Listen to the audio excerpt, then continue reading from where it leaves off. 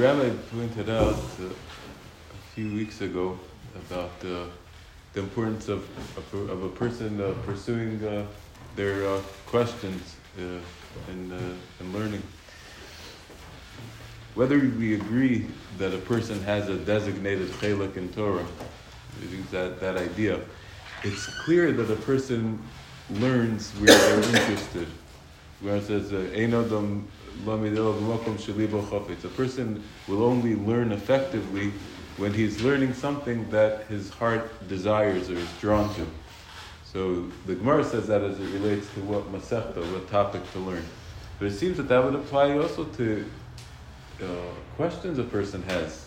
If a person is learning something or thinking about a topic, and there's something about it that bothers him, or there's something that just doesn't sit well with him, so that is a type of makom shalibo chafetz. That's where his heart is telling him there's work to be done. This is a point where if he does the work, he'll have siyata d'ishmai to find an answer that sits well with him. That's his portion. That was his calling. That's the part that that's the part that will actually come about if he does the work as actual genuine Torah for him. I was reminded of that based on the question we were discussing at the beginning of the week and throughout the week.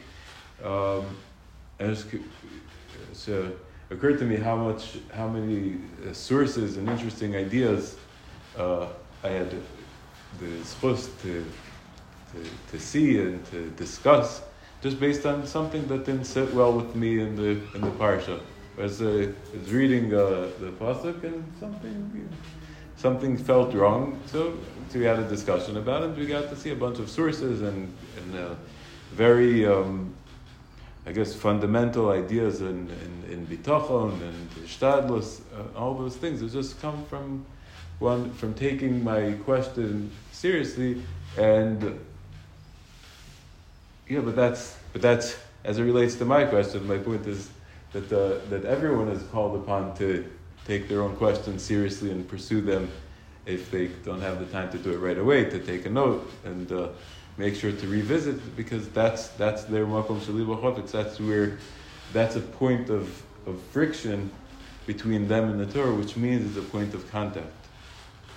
Where there's a point of friction between a person and the Torah, that's a strong point of contact where much more Torah could be revealed and internalized than other things that a person might learn.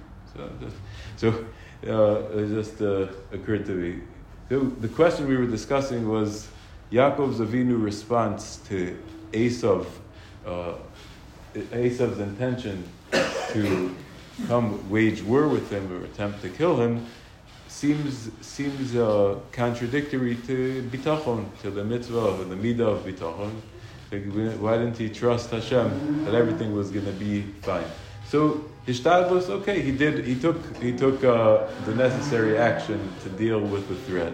Okay, we're not going to say we're going to fault him for that, but the fact that he was afraid and distressed and so on, seems to be a contradiction to bitachon. And we said at least the way it's being bitachon, the way it's being taught today, where a person completely is supposed to completely not worry and let go of fear and just completely leave it all up to Hashem. So we had several approaches. I'm just going to review. We had the Rambam and Shmona Prakim that seemed to say he accepted the kash, and he said, "You're right. This wasn't this was a shortcoming on account of Yaakov Avinu, and he could have handled it differently as it related to bitachon." That's the Rambam and Shmona Prakim. And I said it didn't sit well with me because usually we find that if someone in the Torah behaves inappropriately, usually they're called on. Usually Chazal will point it out. Usually Chazal will call it.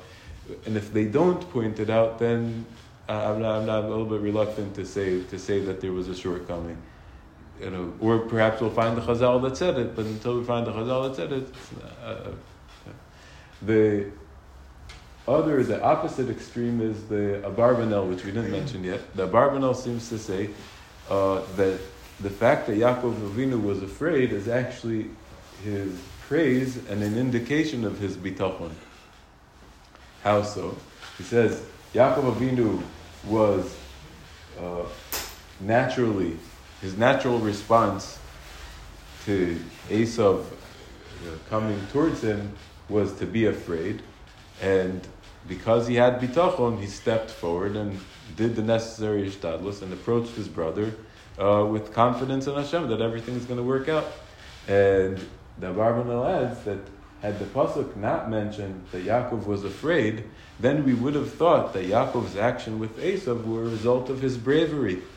He was not a guy that you could intimidate. He was a tough guy. So he heard someone was coming to kill him. He took the necessary steps. He walked towards him. He shook his hand, and everything worked out, Baruch Hashem. So you wouldn't see that Yaakov Avinu had depended on Hashem when it came to this interaction with Esav. That's why the pasuk goes out of his way to mention, no, he was afraid, yet he stepped forward and approached him trusting Hashem. That's the Abarbanel, the opposite extreme of the Rambam. The Malbim is similar to the Abarbanel in the sense that he says that Yaakov Avinu was afraid. The pasuk says, "Vayira Yaakov Meod." Yaakov Avinu was exceedingly fearful. The Meod over here is actually part of the kasam. It's not Vayira Yaakov. Yaakov was afraid. Yaakov was very afraid. Meod. Vayetzer lo, and he was in distress. It pressed him. It bothered him. So the Malbim learns that Vayetzer lo, he was distressed by the fact that he was afraid. He was afraid, and then it bothered him that he was afraid. He said, how could I be afraid? I should trust Hashem. So the Malbim learns that he was afraid, and then he corrected it. He repented. He repented for the fear right away by saying, oh yeah, I can't be afraid. This is it's Hashem's doing. He has a promise and so on. I'll be okay. And he moved on, did what he had to do, and that was the end of the fear, according to the Malbim. What is the Ma'od after Malbim? So I don't see the Malbim in front of explaining the Ma'od, but let's think. Well, it adds a chiddush in the sense, perhaps, that it makes it even bigger. It wasn't just fear; he was very afraid, and even though he was very afraid, he came back and he's naturally very afraid, and he came back and relied on Hashem and undid the fear. So it's a bigger level, because he had to work harder, do more to. And I think there's a lesson here that I don't think we brought out enough, which is that a person's natural responses aren't those that he's judged for. It's the next step. I think the person's natural here clearly from the Abarbanel and the Malbim, a person's natural initial response, it's a fact of life. It's beyond his control, we could say. But what he does about it, the next step, okay, that's his responsibility. According to the Abarbanel, he moves forward and trusts Hashem. According to the Malbim, he does tshuva. He corrects his fear. He changes his attitude. I think there's a lesson here in terms of how to relate to initial responses as it comes to as it relates to the service of Hashem, what's considered various mitzvahs and so on.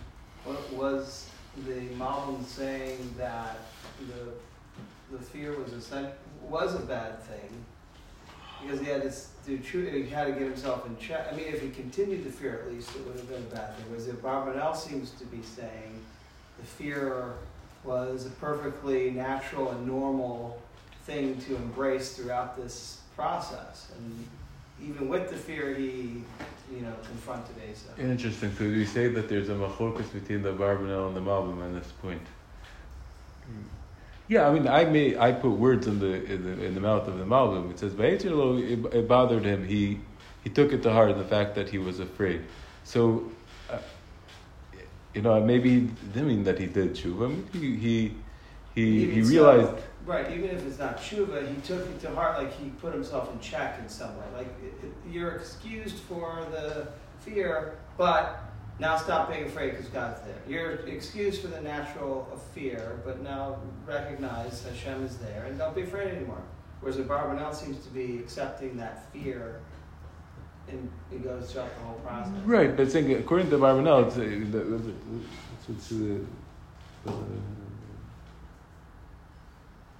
the words in the Barbanel are different. It says it's like he feared him, but then he overcame it, and he wasn't.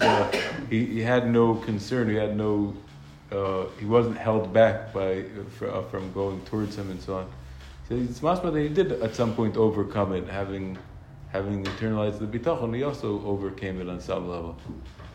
Right. It almost seems like they're saying almost the same thing, except the tikkun or whatever you want to say is they're learning from a different word. Right. One's the v'yitz and one's his actions. Right. Right. That seems correct. That seems correct. And in a similar vein, if there is a part of the initial fear that a person is unable to remove throughout it could be that level is also something that's inherent and is not judged for. Perhaps in the future, if he refines his character, maybe he won't have initial responses of that type. If a person develops, and I don't know that. Perhaps it's possible that if a person internalizes a specific idea, then perhaps he won't have that type of initial response in the future. I don't know. I don't know that we were called. Maybe.